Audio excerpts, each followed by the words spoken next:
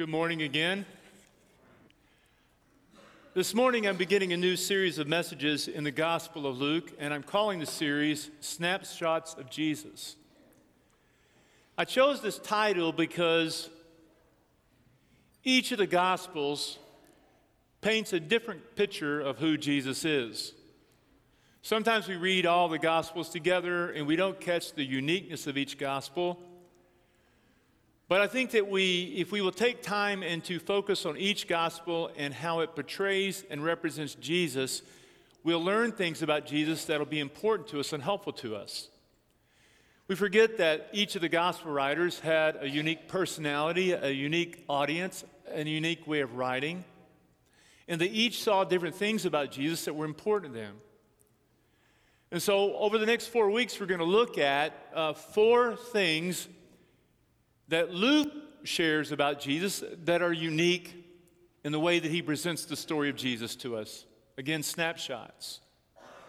And today, the snapshot of Jesus I want you to see is that very often in the Gospel of Luke, we find Jesus praying.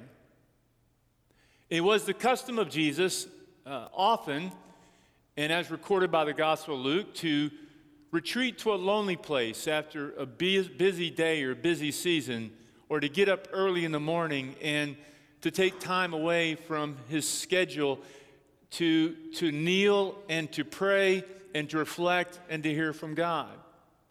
In fact, the Gospel of Luke has been called the Gospel of Prayer, because in Luke, Jesus prays more in this Gospel than any of the other Gospels combined. And we see him praying to be filled with the Holy Spirit. We see him praying in busy moments. We see him praying in moments of agony and suffering and pain. We see him praying for his enemies. We see him praying as he's making difficult decisions or choosing his apostles. One thing I realize that whenever I speak on the subject of prayer, it always has the same result, though. There are always those who are in the congregation that feel some anxiety about prayer. And the reason for that is they feel like I don't pray enough, or I don't know how to pray, or I'm unsure about prayer. I'm not focused in my prayer. So let me just reassure you. As much as anybody in this room, this is a struggle for me, prayer. I know it's important, but I struggle with it. And the reason I struggle with it is because I have ADHD. I lack focus. I have trouble focusing in and having a conversation about anything for very long. I am an ambidextrous conversationalist.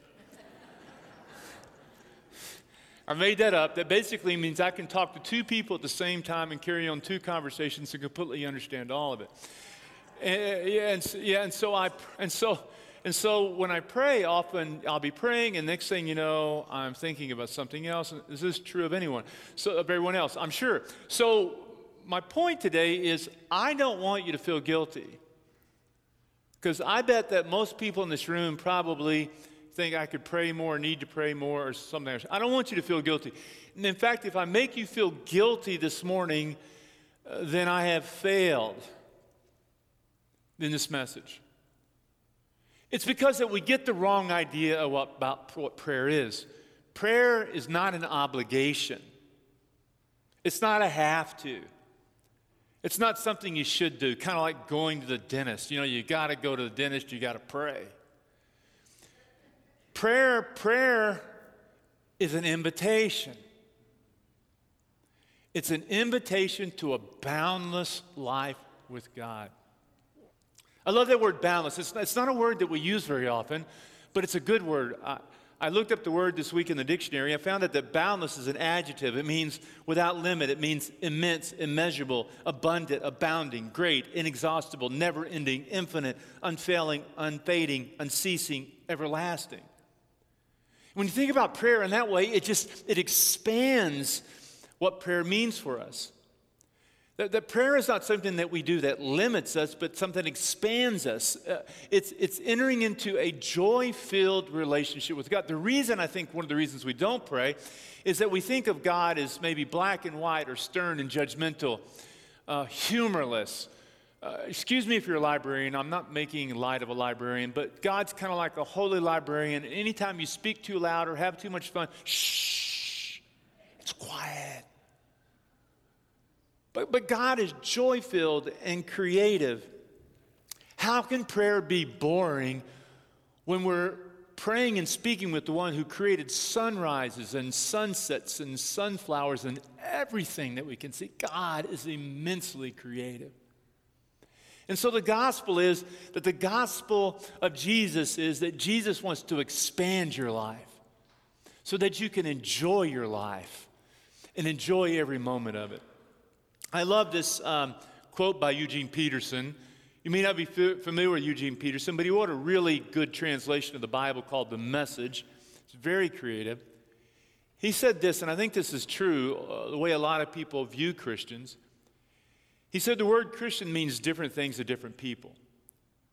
To one person, it means a stiff, upright, inflexible way of life, colorless and unbending. Now, if you ask most people, a lot of people outside of the church, they will say that's what Christianity's like. Unbending, lacking in color, lacking in excitement, because that's the way it's been presented. Christians who represent the colorful, creative God, sometimes they're so unimaginative and so uncreative and so dull. Like this sermon. But to another, it means a risky, surprise-filled adventure lived on tiptoe at the edge of expectation. If we get our information from the biblical material, there's no doubt that the Christian life is dancing and leaping and a daring life. I mean, just look at the biblical account and look at all the stories. You hear the story of this older couple, Abraham and Sarah, who are in their 80s. And one day God comes up to him and says, hey, I got this idea, big idea, Abraham. You and Sarah are going to have a baby. What? A baby? At 80? Yeah, and not only that, but you're going to move, you're going to sell everything that you have, and you're going to move to a place you've never been before, and your descendants will be as numerous as the stars. You know? Or then one day, David, little boy David, shepherd boy, and this prophet comes and looks at him and says, one day, got this idea. You're going to be the king of Israel. You see, that's what God is like. God is this dancing, leaping, joy-filled, creative God who wants to take you on an adventure. He didn't put you on this earth to sleep through it or hurry through it or to endure it, but to enjoy it. Prayer is an invitation to this boundless life. So what I want to do now is I want to walk you through these 9 instances where Jesus prays, and I will do it briefly. No need to grab a Bible. You've got the references there, and you can do it on your own when you get home. But here are 9 examples of where Jesus prays, and it reveals to us the character of what prayer is like. The first example is found in Luke chapter 3, the first time Jesus prays. Jesus prays at his baptism. He leaves home, he finds John in the wilderness, and he's baptized, and this is what it says. When all the people were being baptized, Jesus was baptized too.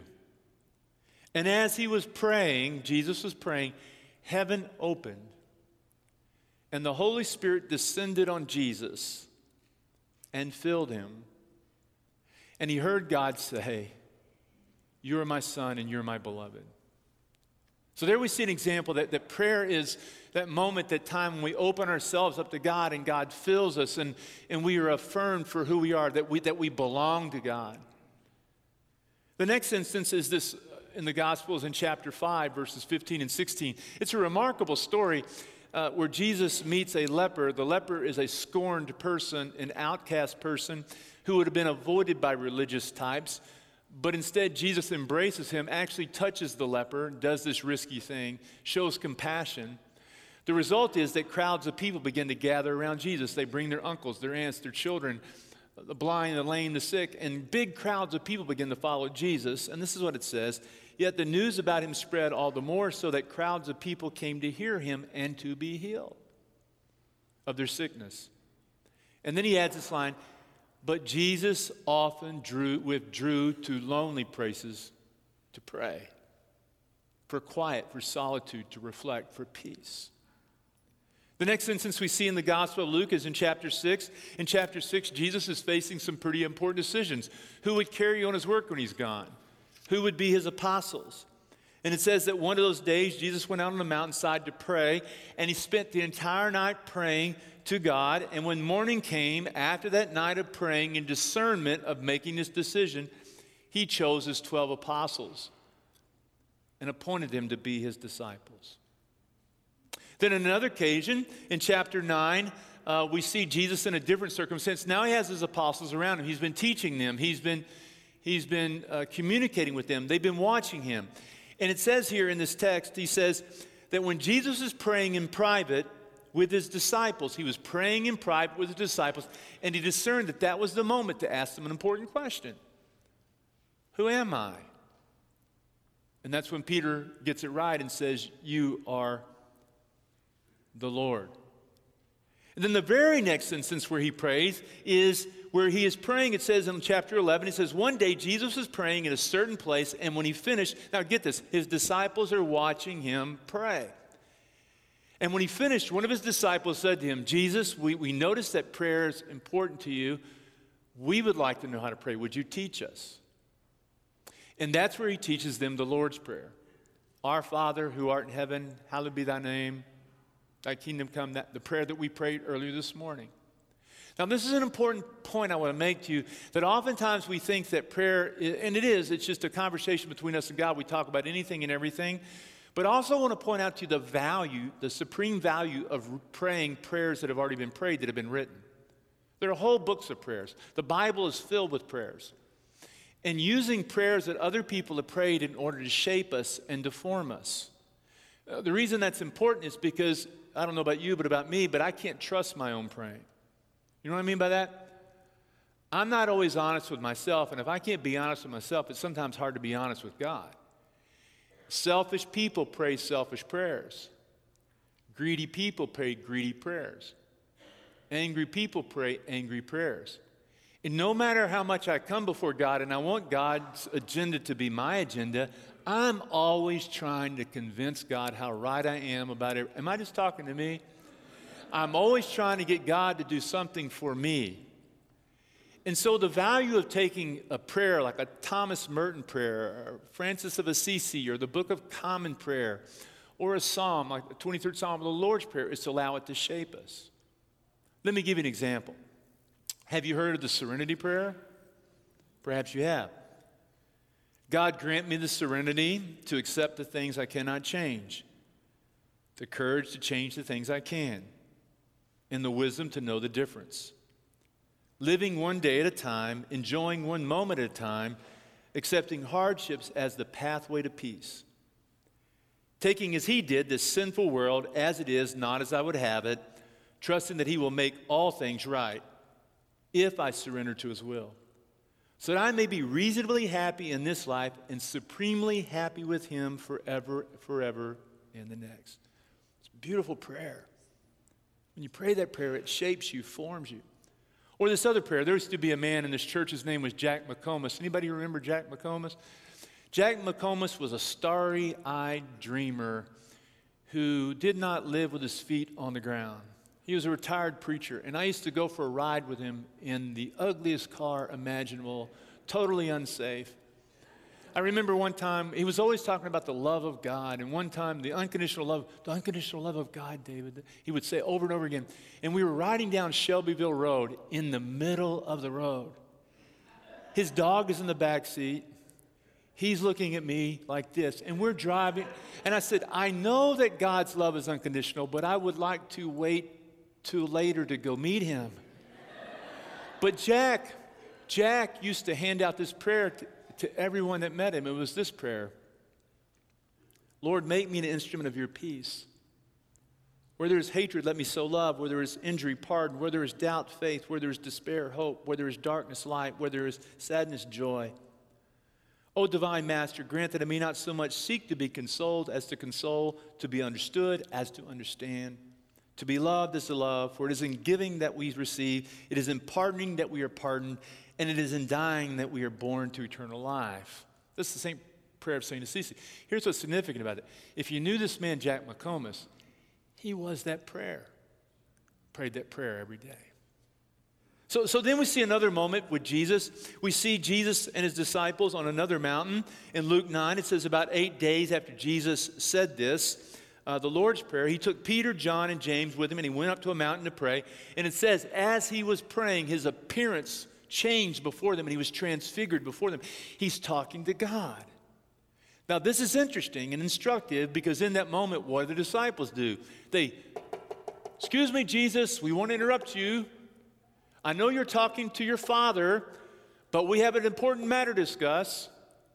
Could we please start a building program?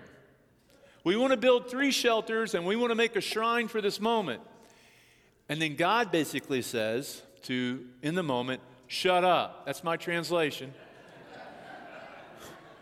Would you just shut up and listen and observe him as he's praying?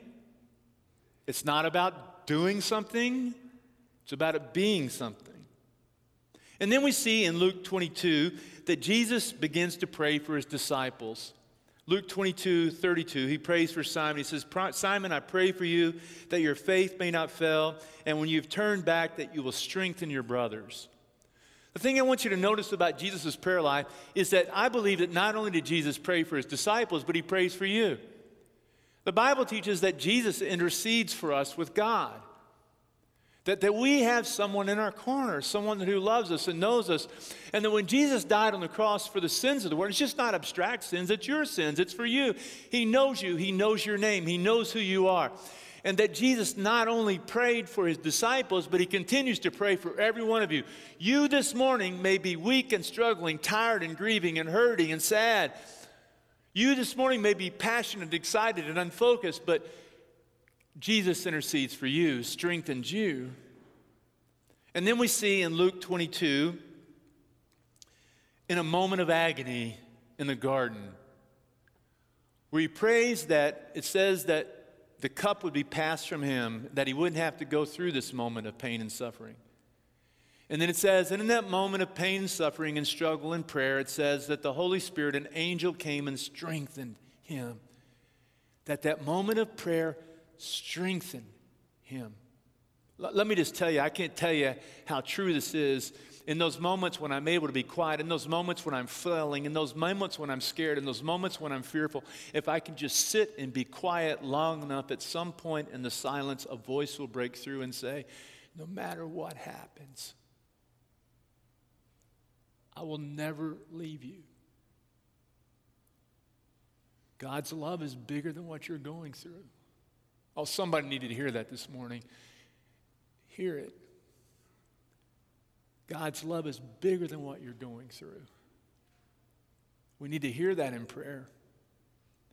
And in the last moment in the Gospel of Luke, the 9th example, it says, when they came to the place called the skull, this is chapter 33, and they crucified him, in that moment he prayed, Father, forgive them. They don't know what they're doing. And then his very last words on the cross in Luke was a prayer. Father, into your hands I commit my spirit.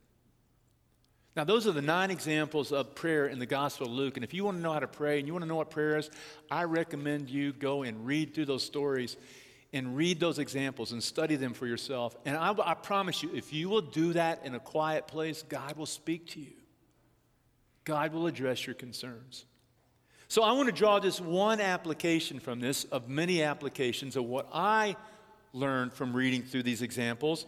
And it is this, it's a truth, I believe, that the most important thing is not what you do, but who you become. Let me say it. It's not what you do, it's who you become. We think that life is about what we do. This job, this title, this role.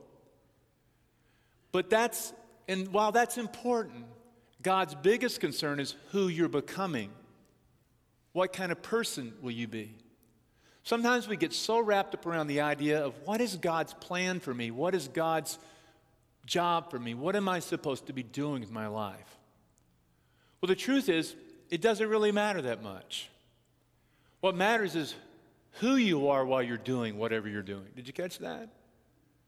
Doesn't matter what job you have. Doesn't matter what kind of family you have. Doesn't matter whether you're married or single. Doesn't matter. Doesn't matter what situation. Doesn't matter if you're sick. Doesn't matter if you're healthy. All those things are just things that happen in life. It's just a part of life. You didn't get singled out by life for something bad. It's just a part of life. What matters is who are you becoming? Are we becoming like Jesus? And you see, prayer, the purpose of prayer is to shape us. God uses what happens to us in our lives as the raw material for forming us and shaping us. It's in those moments where we talk to God about who we are, what we're going through, so God can make us, back to the virtues, compassionate, kind, loving, grateful, humble, persevering. All those things. You see, the result of a life with God in prayer is that it begins to produce fruit in your life. And I want to promise you, if you start becoming more like Him, you'll be less anxious and less fearful and more faithful. And you'll begin to see everything around you change and begin to turn. It is true. So, and here's the gospel.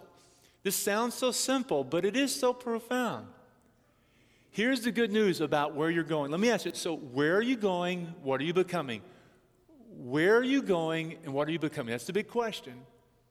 Who are you becoming? Are you becoming more of the person you're called to be? Well, here's the gospel. You can get there from here.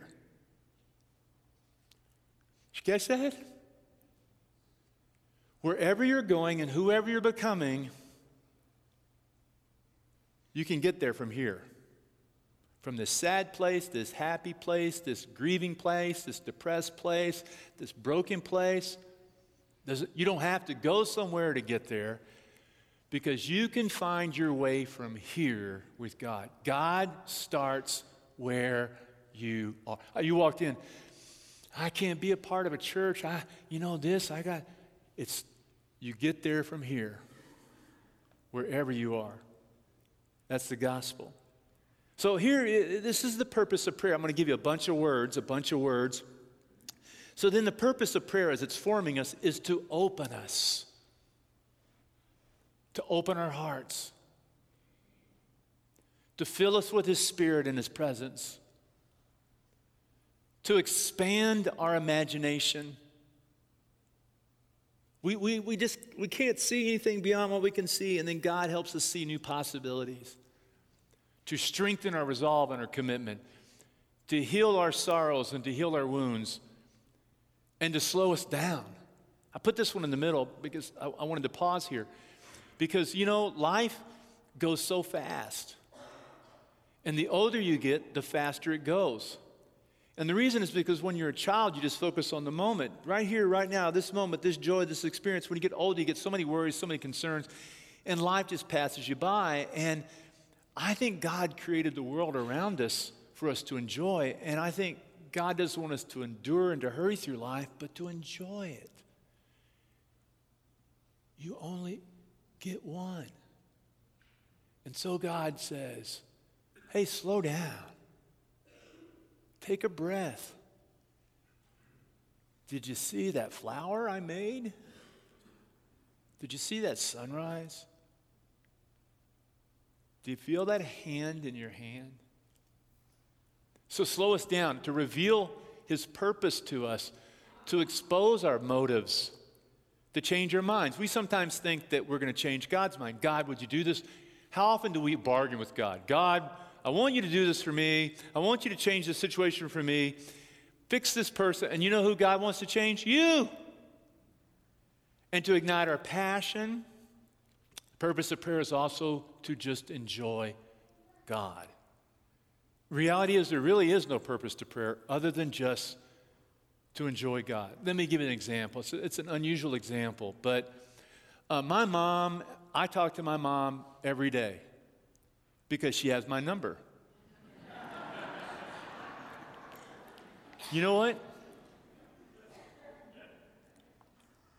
She knows how to text.